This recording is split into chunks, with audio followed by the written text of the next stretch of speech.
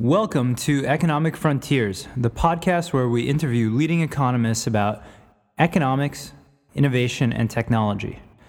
Today, our guest is John Van Reenen, who is a professor of economics and the director for the Center for Economic Performance at the London School of Economics.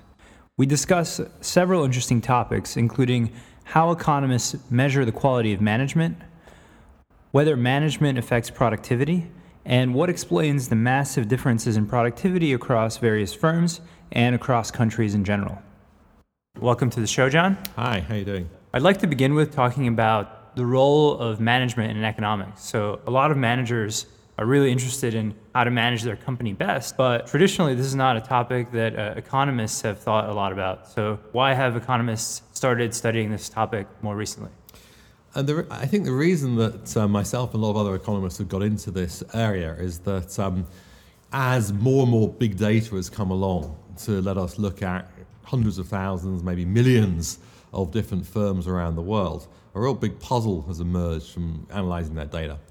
And that's the fact that when you look at the productivity of these firms, there's these huge differences between the more productive and the less productive firms, the more successful and the less successful. And that's true even when you look in very narrow industries, like ready-mix concrete or paper box production, where you think that competition should drive out the less productive firms very quickly.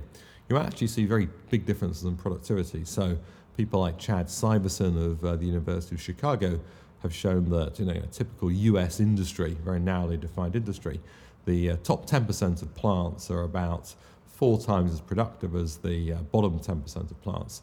And even when you control for everything that we can kind of control for as economists, like how much capital is used, what computers you're using, how skilled your workforce is, there still seems to be differences which are of the order of 2 to 1.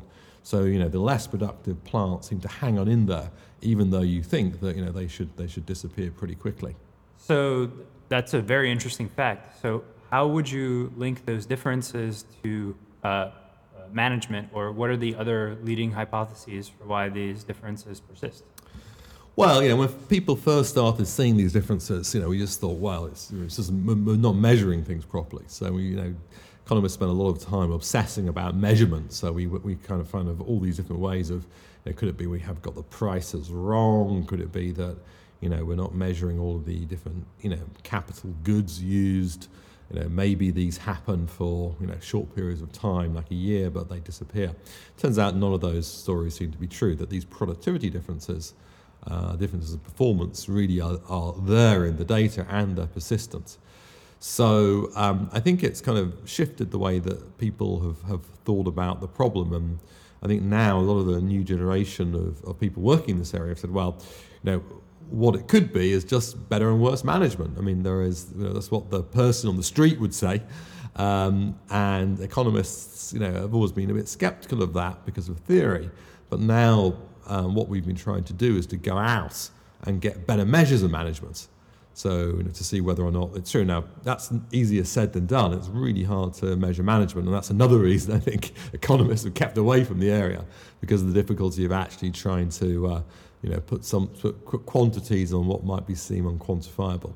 So how do you go about measuring management yourself? And specifically, it seems like management is not only something that is vertical, that there's good and bad management, but different situations call for different types of management. So how do you differentiate between these two? No, that's absolutely right. I mean, a lot of types of management are very difficult to say whether one is good and the other is bad. So, for example, think about should you price higher or lower? I mean, some industries you want to have a higher price, some industries you have a lower price. Should you do merger and acquisition? Who should you merge with? I mean, sometimes it's good, sometimes it's bad.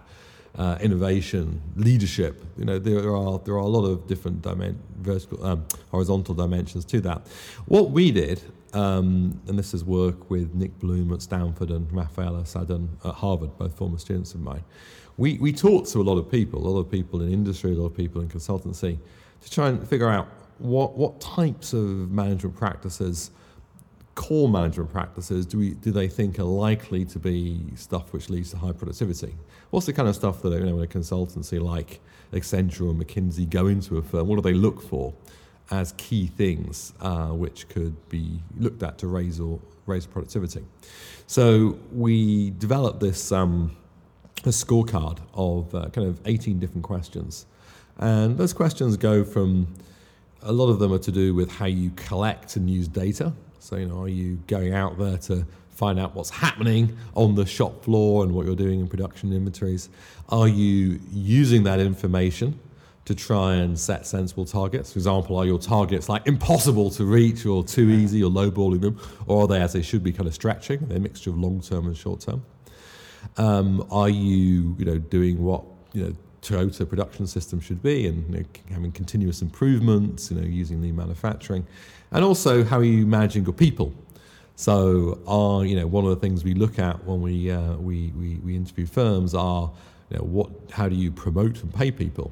Do you really try and get some idea about their effort or ability, or do you just kind of ignore that and it's more about connections or simply how long you've been working at the firm for? How do you deal with people who are underperforming? Do you just do nothing, leave it alone, or do you actually try and fix the problem? That might be improving training, skills, move them around, and if that's not working, how do you try and move those people out of the company? So those are what we think of. And a lot of this is not rocket science. A lot of it's kind of common sense. We went and looked at these 18 questions, and we then interviewed. First time we did this, we interviewed about 730 firms in 4 countries in the world. Now we've interviewed about 20,000 organizations, or in about 34 countries in the world. And we have tricks that we use. So we position it as a kind of telephone interview. And the managers, the kind of typical person we'd interview would be, say, like a plant manager. So CEOs are great to talk to, but they often don't know what's going on on the shop floor. So we have a typical, in manufacturing, for example, we do a kind of factory manager, and we talk about all those things I've said. We don't tell them, importantly, that we're scoring them. We score these people in these 18 questions from 1 to 5, worst to best practice. But the manager we're interviewing is not told that they're being scored. Yeah, so they're not trying to game the system. Exactly. So there's loads of psychological evidence that when you're interviewing people, people will tend to try and give you the answers they think you want to hear. So you really want to try and avoid that if you want to get an accurate picture about what's going on. So, for example, there's loads of psychological evidence that people take up small cues and use that. So, for example, if you're asking people who you're going to vote for, some researchers did a study where they dressed one half of the students up who were doing the interviews wearing suits and ties and short haircuts, and lo and behold, you got lots of people saying they're going to vote Republican. Then he sent the same students out, but this time dressed all scruffily, with jeans on and scraggly hair, and lo and behold, people said they're going to vote Democrat. So a lot of these things can really matter a lot. So we call this double blind type of thing. So the managers don't know they're being scored. The people who do the interviews themselves don't know the profits of the firm or things like that. So it kind of keeps it blind on both sides. And we have a lot of other kind of tricks that we use to try and get accurate responses out. Yeah, that makes a lot of sense. I mean, it's a really impressive project in the sense that it needs a lot of planning and a lot of collaboration, not just between researchers, but also between all these people that are making the calls. So it's kind of a part of, I think, a larger movement in economics to devise more ambitious research projects. Yeah, I think research in economics has really changed in the last kind of 10, 15 years, that it's become a lot more like the hard sciences in the sense you need to put together big teams of people to do projects. It's not the kind of lone scholar in the ivory tower thinking brilliant thoughts. It's actually getting a group of people together with different skills and often using large teams to do these type of interviews to collect your own data and analyze data. So it's more of a kind of lab-based model than it used to be. Yeah. So, all right. So you've got all this data now. You want to show that management matters. So how do you go about doing that? So, we've done this in a few different ways. I mean, one thing we do, which we didn't in the early research, is just to do the obvious thing and, use our different measures to come up with different indicators of the quality of management and see whether that was correlated with things that economists and business people care about. So measures of productivity, of profitability, of market value, whether the firms which we think are well managed are more likely to stay alive in the future or whether they exit. And we found very strong evidence that the firms which we measure, we say are well managed, are the ones who perform well on all these measures, even when you control for a lot of different things. But of course, the problem, one of the problems with that is that this is just a correlation. It doesn't mean there's a causal arrow from management to improved firm performance. For example, maybe firms who are getting lots of profits can employ lots of consultants who get the people to say the right things down the phone to us. Mm-hmm. So the arrow of causality could go in the other direction. Now, of course, if our measures were total rubbish, total trash, there would be no relationship. So at least we can show that there's some noise in our measures. But causality is difficult to show. So that the kind of next wave of the research has often been around trying to establish causality. So, for example, you could look at changes over time. So, is it the case when you had improvements in management in the past that led to an improvement of performance in the future? But more ambitiously, what people have been doing is to actually run randomized control trials. So, out in India, for example, Nick Bloom led a team which implemented some of our management practices in some textile plants outside Mumbai. We kind of did this with the World Bank. We marketed a program. People applied. It was like a clinical trial. We put a group in the treatment group who got intensive 5 months treatment, a group in the placebo category who got just a 1 month low intensity treatment just to get enough data. And then we looked what happened to them over the next 2 years. And there were these huge impacts on the productivity of these firms. So we found, the management practice improved as you would hope from the intervention, but their productivity also improved by something like 20%. So, and is that 20% estimate consistent with the estimates you get just from the correlational study? Yeah, it was pretty much kind of consistent. So it was, it was in between what we call cross-sectional estimates, where you just look at stuff at a snapshot of time, mm-hmm. and the panel data, where you look at how the changes of management affect changes of performance over time. So when you look at the cross-section, you get a big effect, like 15%. You look at the changes over time, it falls to 5%, and the randomized controlled trial evidence was in between at about 10%. So a standard deviation improvement on management score seemed to cause about a 10% improvement of productivity. Total factor productivity for the econ nerds out there. I mean, I think that's an interesting finding, because I think the typical reaction from an economist might be that the reason that these Indian firms might have been doing worse is something that has to do with culture. And this seems like pretty definitive evidence that it's not just that there's something different about India or these lower performing firms in India. It is that this management can make a difference. One thing that might occur, though, is that certain employees might not like new forms of management. So did you actually observe quitting behavior or change in the workforce that's not directly caused by the changes in management firing these people, but by people quitting? It's a good question. I mean, there's certainly a lot of turnover. So, I mean, in India, of course, there's huge amounts of turnover in these different firms. We found, I think, turnover went up a bit, but broadly speaking, and this is one of the interesting things, the managers, for example, who implemented these changes kind of stayed around. It wasn't simply that we were changing the identity of the managers. Mm-hmm. More or less, it was like with the same kind of managers, similar kind of workers, you could get a lot more productivity out of them just by working smarter. So I think part of it is, as you're saying, changes of the human capital mix. But there's a big part of it which is even with the same kind of group of people, you can get a lot more out of them, which is kind of a positive message in a way, because it's not, if it was all selection, then it's kind of tough. You just have to shift people in and out, which is kind of one way of getting productivity. But it seemed to be more than simply that. It was actually working in different ways. I mean, a question we often get is, the type of stuff we're looking at, the management is looking at, it just makes workers miserable. So, having the managers are now putting more effort into getting information on them, doing more appraisals, making tougher judgments on their pay and whether they stay around or not based on their performance. Does this lead to workers just being unhappy?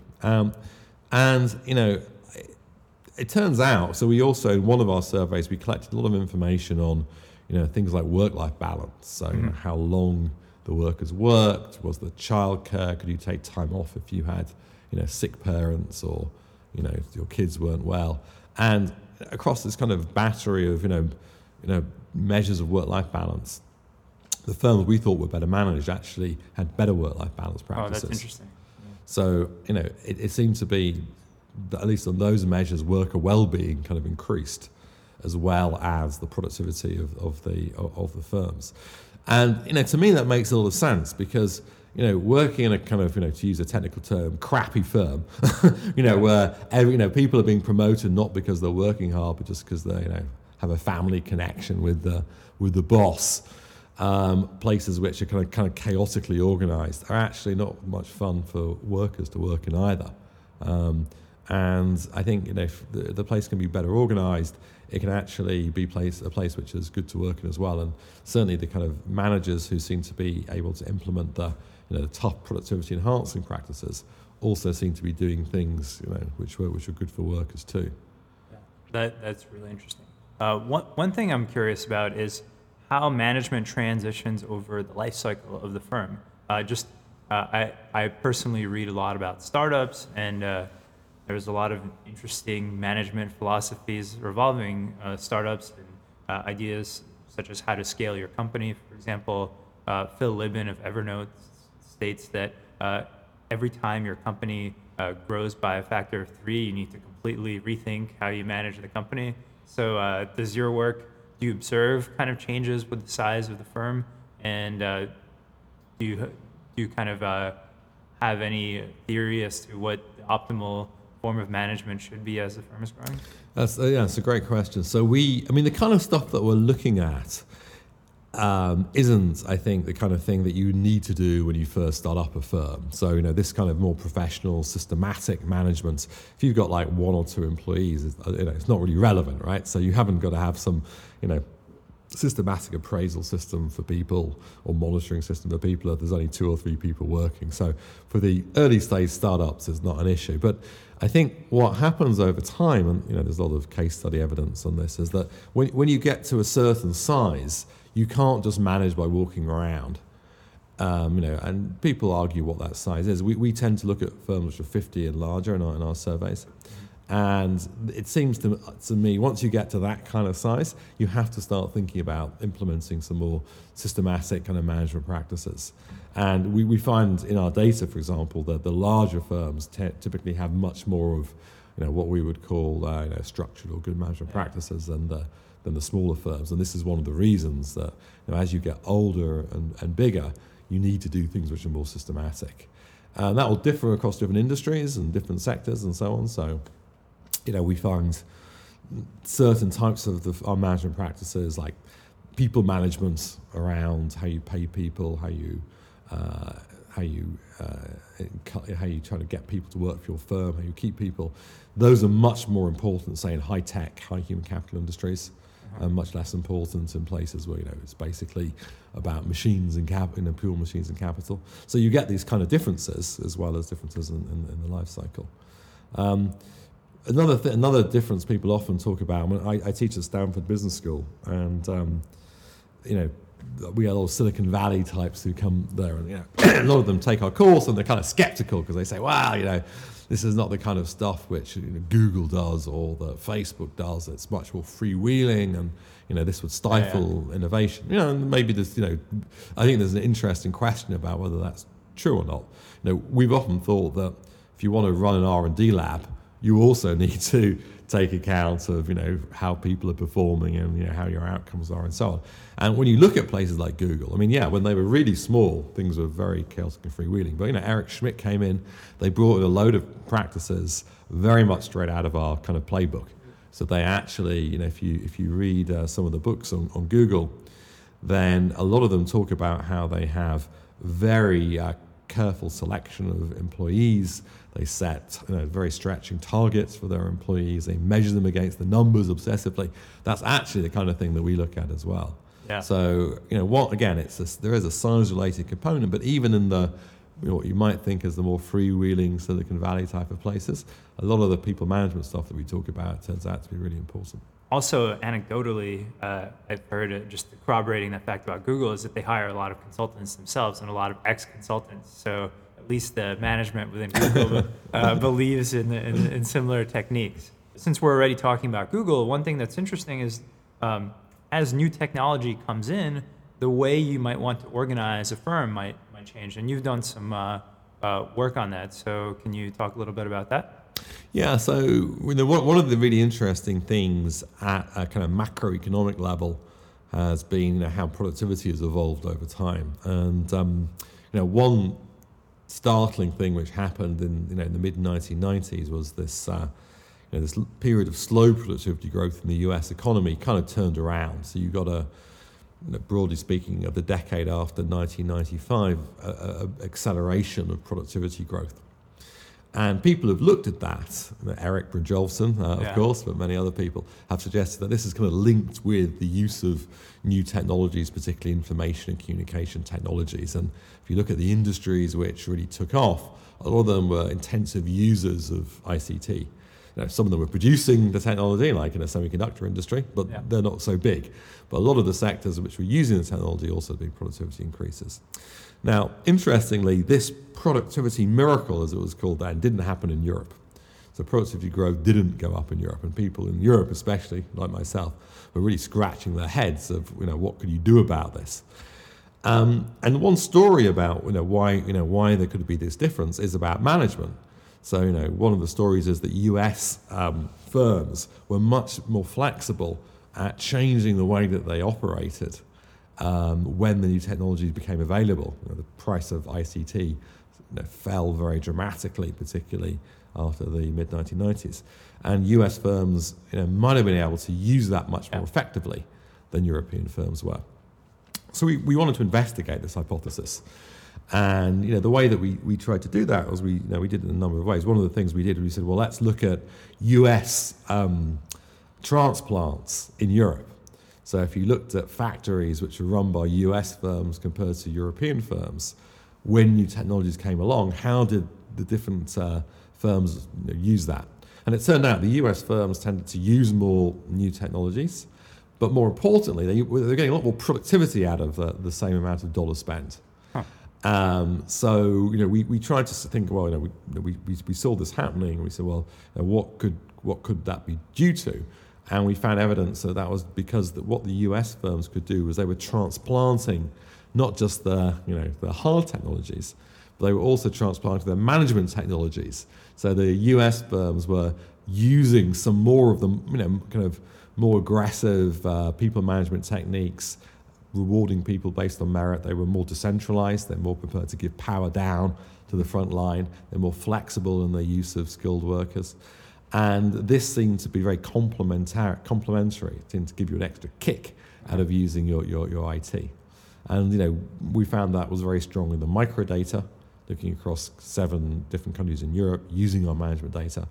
And that seemed to account for a fair fraction, maybe up to half, of the faster productivity growth in the US and Europe over that period. Interesting. And is there any evidence that Europe has caught up? Have these management techniques, or has their IT usage of firms in Europe caught up to that of the US now that there's been more time since the start of the internet revolution? Well, there has been diffusion. So there's certainly in terms of the use of ICT, that has increased Europe has caught up some of the gap there. The management techniques have been somewhat, come across to Europe at a different speed at different places. But the bigger problem is that what happened, of course, a decade after the mid-90s was, the Great Recession. Yeah. So, everything, once Lehman's fell, there was this enormous, dislocation of the world economy. So most countries' productivity growth slowed. Now, in the UK, for example, productivity actually collapsed and hasn't really recovered. So, in the UK, productivity is about 14% below where we'd expect it to be in pre-crisis trends. And in most European countries, you also see a big productivity gap. The US has done relatively, people in the US are more obsessed about productivity because it has slowed a bit, but the slowdown has been much more dramatic in European countries than it has in the US. Now, to what extent is that IT? I think a lot of that is more to do with what happened in the financial sector and how different policymakers responded to that. In Europe, responded with a lot more austerity than the United States did. So I think there's a lot of other issues which come into that. But that complicates the picture tremendously in terms of thinking about what's happened. Yeah, I think especially outside of the economics profession, a lot of people are very confused by slowing productivity growth because they see technology spreading even faster seemingly now than ever before, and presumably will make people more productive rather than less productive. So a decrease in productivity is actually puzzling. Well, and let's be careful here. It's in the US, productivity hasn't decreased, but it hasn't grown as quickly as people would have wanted to. It certainly hasn't grown as quickly as it did in the decade, leading up to the Great Recession. So I don't think it is a puzzle. I think we see here in Boston and Bay Area where I used to live incredible advances in robotics, information technology, and software, and yet this doesn't seem to be reflected in the productivity numbers. But that puzzle has been there for a while. It was Robert Solow who's famously quipped, "We see computers everywhere, part of the productivity statistics." And then from 1995, we finally saw the productivity statistics, and then more recently, it seems to have slowed down. There's lots of different possible explanations for that. My feeling is that we probably mismeasure productivity. We're not fully taking into account a lot of the technological breakthroughs. But I also think some of it is to do with the huge shock of the Great Recession and the fact that many countries responded to that in the opposite way that we teach in macroeconomic textbooks, which is to expand demand and actually to contract demand, especially in Europe because of the constraints of the euro. So I think that has meant that we've had a big hit to our productivity. The financial sector is still very much messed up in lots of European countries.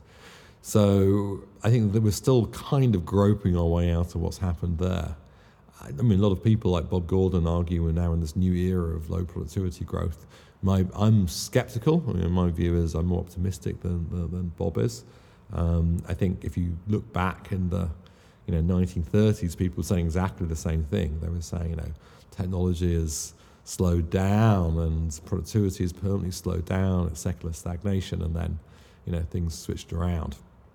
And I think it's kind of similar. It's intellectual pessimism more than anything else. But it is true that the numbers don't look great at the moment. So yeah, it's definitely a puzzle to try to figure out.